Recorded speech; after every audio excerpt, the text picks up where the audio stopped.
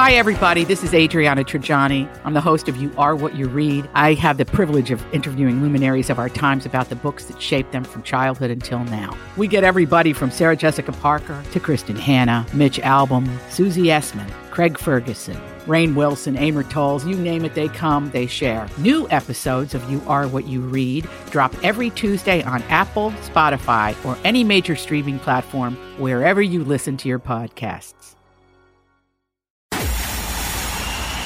It's time for Joyce's Thought of the Day on News Talk 850 WFTL. In a recent Agenda 47 video, President Donald J. Trump announced his plan to rescue American cities from the scourge of homelessness, the drug addicted, and the dangerously deranged.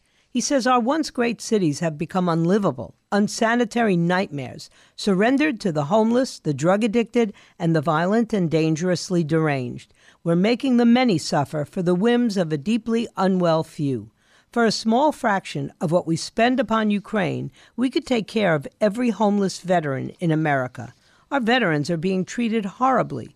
President Trump will work with states to ban urban camping, offering violators the option to either receive treatment and rehabilitation or face arrest.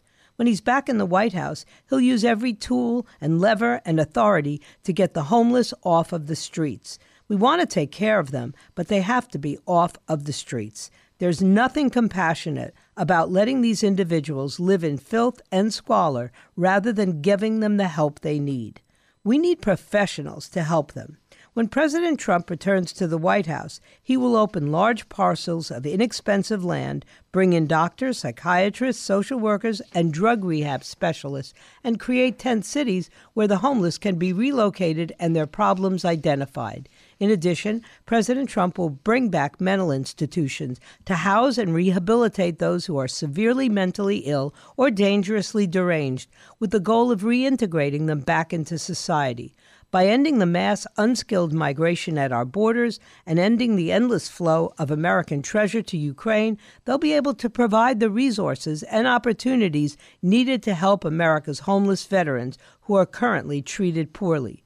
President Trump will end the scourge of homelessness and make our cities clean, safe, and beautiful once again. Our once great cities have become unlivable, unsanitary nightmares.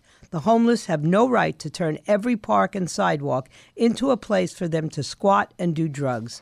Americans should not have to step over piles of needles and waste as they walk down a street in a beautiful city, or at least it once was. Our first consideration should be the rights and safety of the hardworking, law-abiding citizens who make our society function. When he's back in the White House, he'll use every tool, lever, and authority to get the homeless off the streets.